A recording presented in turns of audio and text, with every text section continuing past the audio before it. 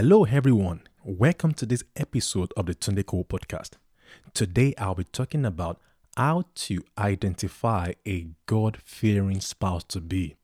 How do you identify a God-fearing spouse to be? If you are like me, you may have heard many preachers say things like, anyone you want to marry must be God-fearing. Ensure you marry a God-fearing person. You hear some parents say, don't bring a person who does not fear the Lord into this house. And it's one of the reasons why I believe many parents tend to encourage their children to find someone in their local church to marry. And I think because many people have also bought into this idea of finding or getting married to a God-fearing person, that's why they look solely in the church the church they attend, their local church, to find someone to marry. Am I condemning finding or getting married to a God-fearing person? Absolutely no. The challenge is this. Even though many people in our society, many Christians particularly, are looking for a God-fearing person, they've not been able to learn how to identify a God-fearing person. And even having had conversations with many Christian singles, and having worked with many single Christians, I have observed that people seem to have a different perspective or understanding, even definition of what it means to fear the Lord. So what I'm going to be doing in this podcast is to help single people to know how to identify a God-fearing spouse to be. Now, if you attend Christian single meetings and single people were asked this question, what qualities are you looking for in a life partner? You hear them say things like, it must be God-fearing. So if you listen carefully to them, among the first 5 qualities a typical single Christian, we call out is a God-fearing person. Right, so a majority of Christian singles want to marry a God-fearing person. Fantastic. We are children of God, right? So as children of God, we want to marry someone who is God-fearing. Fantastic. So, but why do you want to marry a God-fearing person? Maybe you believe that they are good people, or you can go to church together with them. You have a church buddy, somebody to go to church together with you. You have a Christian husband or wife with whom you can raise your kids. Good. So many people have many reasons for wanting to marry a God-fearing person. Fantastic. Now, my next question is this. How would you describe a God-fearing person? Is it by their mannerisms? Distinctive quality or style? Is it their looks? Their dressing style? If that lady wears a long dress, she doesn't show off her legs. That guy doesn't have tattoos, he must fear the Lord. Are you going by looks? Or are you going by their behavior? How they conduct themselves. They are so kind. They are so respectful. Some guys are so respectful. If they want to come out of the door, if they want to come through the door of the church, and the lady is standing at the door, they allow the lady to go first. Isn't that great? So they are very gentlemen, isn't it? Good one. Or some ladies, if some things needed to be done in church, maybe hospitality or welfare, these girls are, they have a passion for the Lord. They are the first people to show up and to volunteer the time.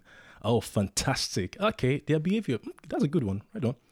Next one. So, is it their manner of speaking? They are soft-spoken. I want to believe that you have a piece of paper or you have your requirement on your table or on your phone, which you are checking these qualities against, right? So let's carry on. I'm having fun here. I hope you are too. Nice one. So, manner of speaking, soft-spoken. They can say, bless you, sir, bless you, brother, the Lord bless you. Oh, sister, God bless you. Okay. So, is that how you define a God-fearing person? Okay. What about repeated words like, praise the Lord, God is good, hallelujah, God is good all the time, the Lord is my God, the Lord is my Father, or hallelujah? Is that how you describe a God-fearing person? Okay, maybe regular church attendance. They come to church very often. They don't miss any church service. They don't meet, Sunday service, Wednesday service, Zoom meeting, anything that has to do with church, they are always there. Okay. Or is it that they pray in tongues? No, these guys can pray. You attend some church meetings, maybe prayer meeting, and you see this guy, this handsome guy who can pray. And as a result, you think he's God-fearing. All right. Or is it that they serve in the local church? They will never miss any men's activity or ladies' activity in the church to serve. Any opportunity to serve in your local church. Is that how you identify or recognize a God-fearing person? Now, I'm not trying to say that the positive things that I've called out in these attributes of a God-fearing person, I'm not saying they are not good, right? But I'm just trying to help you look at your context and the scope of your definition of who a God-fearing person is. All right. Or is it because this person can quote scriptures? They know how to connect the verses of the Bible. Even in their sleep, if you should wake them up, they will quote Genesis chapter 1, verse 1 to 5 to you. There's a way they quote the scripture with effect. Now, let's use a guy as an example. There's a way they quote scriptures with a vibration of their tongue that make you feel like, oh man, this guy feels the Lord. He knows the word of God. You know what? You want to hear this? I have listened to people several times, and my understanding of the word of God helped me to clearly recognize people who do not understand the word of God. I can see the audience blown away by the gesticulation, charismatic movement, display, dramatic expression of the preacher. But knowing what the word of God says in context and in content helped me to actually identify that person does not know the word of God. Now, I want to say something to you. The level of understanding you have about the word of God will determine how well you can recognize a person who knows the word of God. Imagine somebody telling you to read Psalms. Let's use another example. Imagine somebody asking you to read a scripture for healing when you actually need a scripture for boldness, or somebody asking you to read a scripture or confess a scripture for breakthrough when what you actually need is healing. So what I'm trying to say to you is that if you understand the word of God properly and what scripture should be used in a particular context, you will be able to recognize someone who may be advising you to use a scripture for a particular situation. So in a sense, the fact that a person can quote the scriptures does not mean that they know what they are saying or how to use the scripture. Make sense? So is it that this person can prophesy? The fact that a brother or sister in the church can prophesy, is that how you define a God-fearing person? All right. Now let me say this to you. Are you ready for this? Come on. I would like to sit down carefully. Just calm down and just relax so that you can take this. Now, not every Christian is God-fearing. Yeah, you had me right. Not every Christian is God-fearing. And I want to say to you, the attributes of a God-fearing person, the common attributes that people associate with a God-fearing person, which I've listed in the past few minutes, the fact that a person has those attributes does not mean they are God-fearing. You don't need to faint. You don't need to give up. So if you're dating someone right now, they seem to have all these attributes. I'm not trying to sow a seed of doubt in your mind if you should go ahead with this relationship, if you should marry them or not. No. I'm just trying to help you to understand what it truly means to be God-fearing so that you're not blown away by the superficial characteristics or attributes that you see. There's more to what it means to be God-fearing than the physical attribute or the gesticulations and the display, the dramatic expression that people have. Now, if you have heard about these guys called the Pharisees in the Bible, these are the guys that are the strictest sect among the Jews. I mean, these guys, they literally obey the laws to the letter, right? But when Jesus came, Jesus was exposing them in the sense that this guy's intentions, motives, and heart is not right with God. But outwardly, they seem to be the ideal and the perfect and the holy set of people, but their hearts was not right. So I'm not trying to say that all Christians are behaving like Pharisees or most Christians are behaving like Pharisees, but I'm only trying to call out to you that God is more concerned about the content of our heart than the actions we portray. So if you are looking for somebody who is God-fearing, it has to be principally about what they believe in their heart and where their heart is as regards to God, as relates to God. Anyone can act. Anybody can make a good actor. Anyone can put on a character when they are coming to church or when they are coming to visit you to make them look or appear as the ideal person or somebody who fears the Lord. Don't be fooled by this physical attribute. And you and I know that many times, you know what I'm talking about, many times we appear in our best behavior, but that's not truly who we are in certain sense.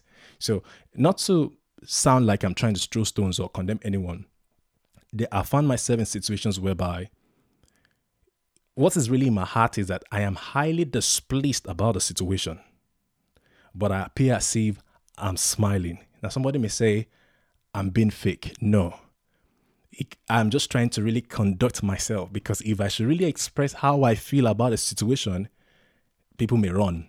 I'm not saying I go overboard and become aggressive, but I try to conduct myself so well that I'm able to not put people off or send people away from me. And then at the end of the day, or when the crowd is gone, then I have a one-to-one with them. So I'm not trying to say that we pretend, but I'm trying to say that we can manage our behavior and our appearance, our manner of speaking. We can conduct ourselves in public, in places. Not that we're trying to be fake, but sometimes how we'll appear is not what is actually going on in our mind. And also, to also put this in a more positive context, it's also good to a very much extent that we mind how we conduct ourselves in public. So the fact that you are angry about a situation does not mean you should start raging and destroying things, throwing stones at people, right?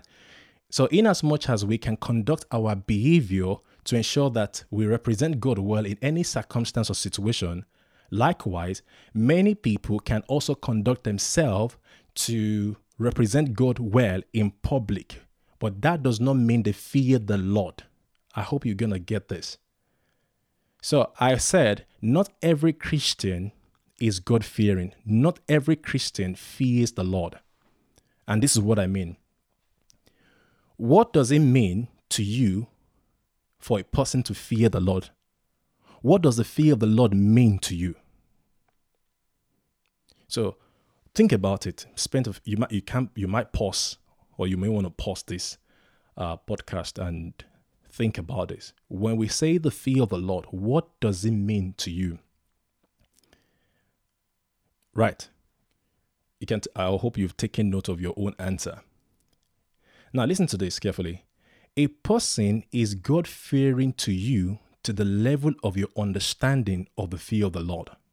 I repeat, a person is God-fearing to you to the level of your understanding of the fear of the Lord.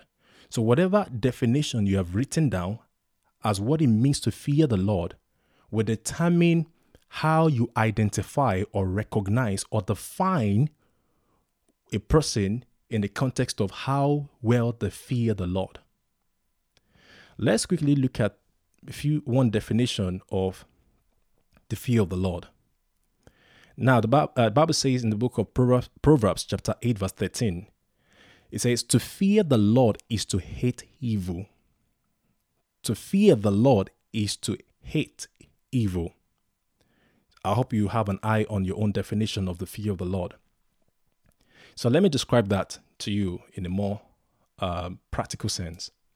Now, it means to fear the Lord is to reverence Him, to have a deep respect for Him, not by rendering lip service, but by obedience to His commandment. I repeat, to fear the Lord is to reverence Him, to have deep respect for Him, not simply by rendering lip service, but by obedience to His commandment. Now, the commandment of the Lord is to walk in love. Now, let's look into the Word of God to find a few commandments. Now, the Bible says in the book of Ephesians chapter 5, verse 1 to 5, follow God's example, therefore, as dearly loved children, and walk in the way of love, just as Christ loved us and gave Himself up for us as a fragrant offering and sacrifice to God. So I'm reading from the NIV. I'll take that again. Follow God's example, therefore, as dearly loved children, and walk in the way of love, just as Christ loved us and gave Himself up for us as a fragrant offering and sacrifice to God. Verse 30 says, but among you there must not be even a hint of sexual immorality, or of any kind of impurity, or of greed, because these are improper for God's holy people. Nor should there be obscenity, foolish talk, or coarse joking, which are out of place, but rather thanksgiving. Let's take the few key points in these verses. Verse 3 calls out hint of sexual immorality. In the movies you watch, in the things you entertain, the secret sins you commit behind the scenes. Impurity. Think about it. Anything that triggers lust in you or triggers greed, when you want people to accept you, you want to impress, you want to show off, anything that triggers greed or impurity in you.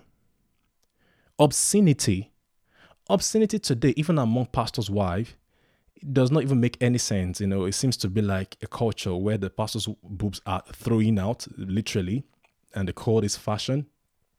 Common sense should tell us that we live in a highly sexualized society, and when we display the sensual part of us, it sends a signal, and I'm particular about ladies here. It sends a signal, or it triggers a signal in the brain of men who are constantly and continuously exposed to sexual immorality in our society. On the internet, on our billboards, newspapers, magazines, we can't say we are not aware of the sexual immorality in our society. So, flaunting our boobs and, showing off our legs in a kind of indecent way and all kind of things that we do, right? We can't say we are not aware of how this affects people. Okay, and if you are not aware, I'm saying to you as a man, and I'm just speaking to ladies, when you flaunt your boobs, when you show up your legs, when you flirt with men, when you do all those kind of things in order to get attention to yourself and make yourself feel good, you are walking in the boundaries of obscenity. Because when we talk about obscenity, we are talking about something that is obscene, something of portraying or describing sexual matters. So in your conduct, in your behavior, in your conversations, in your jest, in your look, now, are you portraying or describing sexual matters as a single person? So the Bible tells us about sexual immorality, impurity, greed, obscenity, foolish talking. And when they talk about obscenity, even many Christians don't see anything wrong in using foul and dirty language.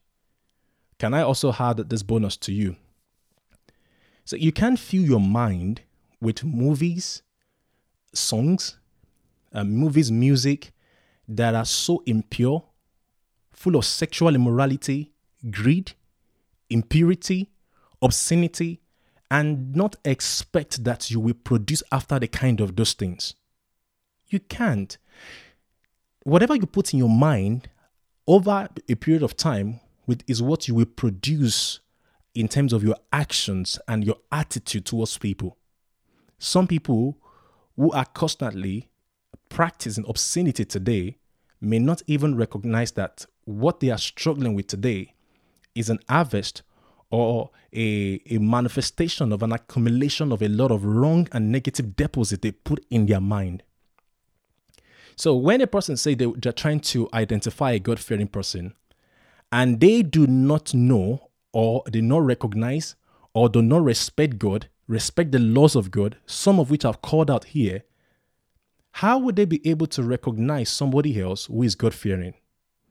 So if to you, impurity, greed, obscenity, foolish talking, sexual immorality is not anything bad, if your commitment to God and respect to God does not cover this area, so how do you expect that you will attract, you will find someone who is very God-fearing?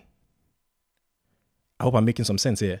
So I'm saying to you, a person is God-fearing to you to the level of your understanding of the fear of the Lord.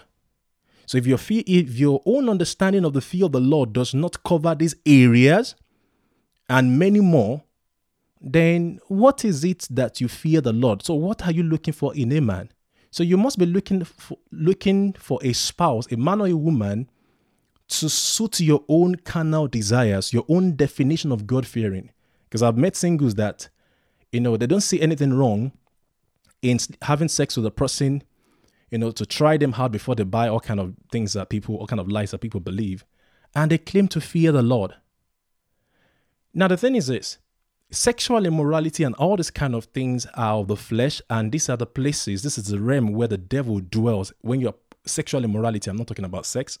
I'm talking about sexual immorality. And when I say sexual immorality, I'm talking about any kind of sexual practice that is outside the confines of marriage. And when I say marriage, I'm talking about marriage between a man and a woman, a male and a female. So any kind of sexual expression you experience or you love to participate in or engage in that is outside the confines of marriage between a man and a woman is sexual immorality. So, if you want to identify a God-fearing person, you need to first of all assess your own level of understanding of the fear of the Lord. Your fear of the Lord, is it in full or in part? Right? So, I have a few advice for you. 1, harboring secret sins means that you are tolerating evil within yourself.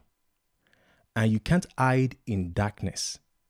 So, I advise you, make a clean break from sin and commit yourself completely to God.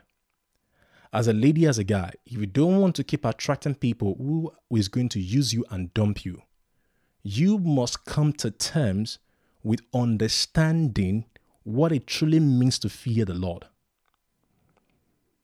So, 1, be honest with yourself. If you want to be able to identify a God-fearing spouse to be, 1, you must be honest with yourself. So what I'm simply saying to you is this. Being able, if you have been following my podcast, you realize that I don't leave the power and the responsibility to another person. I start with you. I start with us. Because what happens to us, has a lot to do with us, how we approach things, our mindset, our way of thinking. In a sense, many of us will be able to avoid trouble and problems in our lives if we get things right from the start, or if you have the right foundation in our lives. So, if you want to be able to identify a God-fearing person, I would say don't start with creating a list and looking for someone, a man or a woman, and assess them against the list. I said, let's start with you. Can you be honest with yourself and identify or clarify if you actually fear the Lord, reverence and respect the laws of God, the commandment of God in full or in part. And if in part, why do you fear and respect the Lord in part? Because if you fear the Lord in part, you will not attract a man, or what you're likely to attract, a man or a woman, will be people who respect and reverence the Lord in part. And you know what that means. Because it means that what they've only shown you is just a little fragment of who they truly are. So if somebody can boast of sin and trust the Lord and the laws and the commandment of God in front of you, right, it means that there's more to them than to what you can see. And likewise, you on your side. So you got to be honest with yourself. Do you truly want a God-fearing person? Then you got to get on the business of being a God-fearing person. So like I said earlier on, you need to resolve to make a clean break from those secret sins so that you can clearly see and hear when a God-fearing or a fake one is speaking to you. If you are hiding in the dark and a man or a woman of darkness appears or shows up on the scene, right, you will be very deceived because you are operating with a veiled face, because you also holding things back. And I can tell you from experience and from the word of God, if you're operating in the dark, right, you will, or if you are holding things back and you have some dark operations in your life, the enemy will blindfold you and you will not be able to clearly see. If you are walking in deception, you will be easily deceived. So that thing I want to say is this: you need to commit to growing in your knowledge of God and your relationship with Him. Not only relating with Him so that it can get you a spouse to be. You have to intentionally commit to growing in your knowledge of God, wanting to know God for yourself. And you also need to commit to living a life of purpose. Because when you are living a life of purpose for God, right, you don't live a self-centered life. You are not focused on yourself, but you are focused on serving others for God. Now, can you see that how I've turned things around to you? Because the thing is this: when you are in a good relationship with God, when you follow the Lord, when you reverence the Lord, when you respect the Lord, you'll be able to, respond to the leading of the Spirit and take the right steps, go in the right direction, and you will not be deceived. I know there's more loaded here in the future. When I run workshops on this kind of topics, I'm sure I'll be able to answer questions and address more points. Now, please take these things very carefully, the points I've shared with you. Your list, assess your list carefully. Just go over this message, this podcast again. When I say message, it's because I'm used to preaching, right? Go over the podcast again and ponder on these things, think on these things. Call your friends and have these conversations with them. Call your siblings, have this conversation with them. Try to bless someone else with what you've heard, And if this podcast has really helped you, I would like to connect with you. Connect with me on Facebook, Instagram, or Twitter. Let's have a chat. My heartbeat is to help single people to lead an objective relationship into marriage. Many people are throwing stones at marriage. Marriage is not the problem, but the people going into marriage are the problem. So if we can help you to be whole, be sincere, be strong, know your identity, we will have less crises in marriages. So I look forward to hearing from you. Thanks for listening.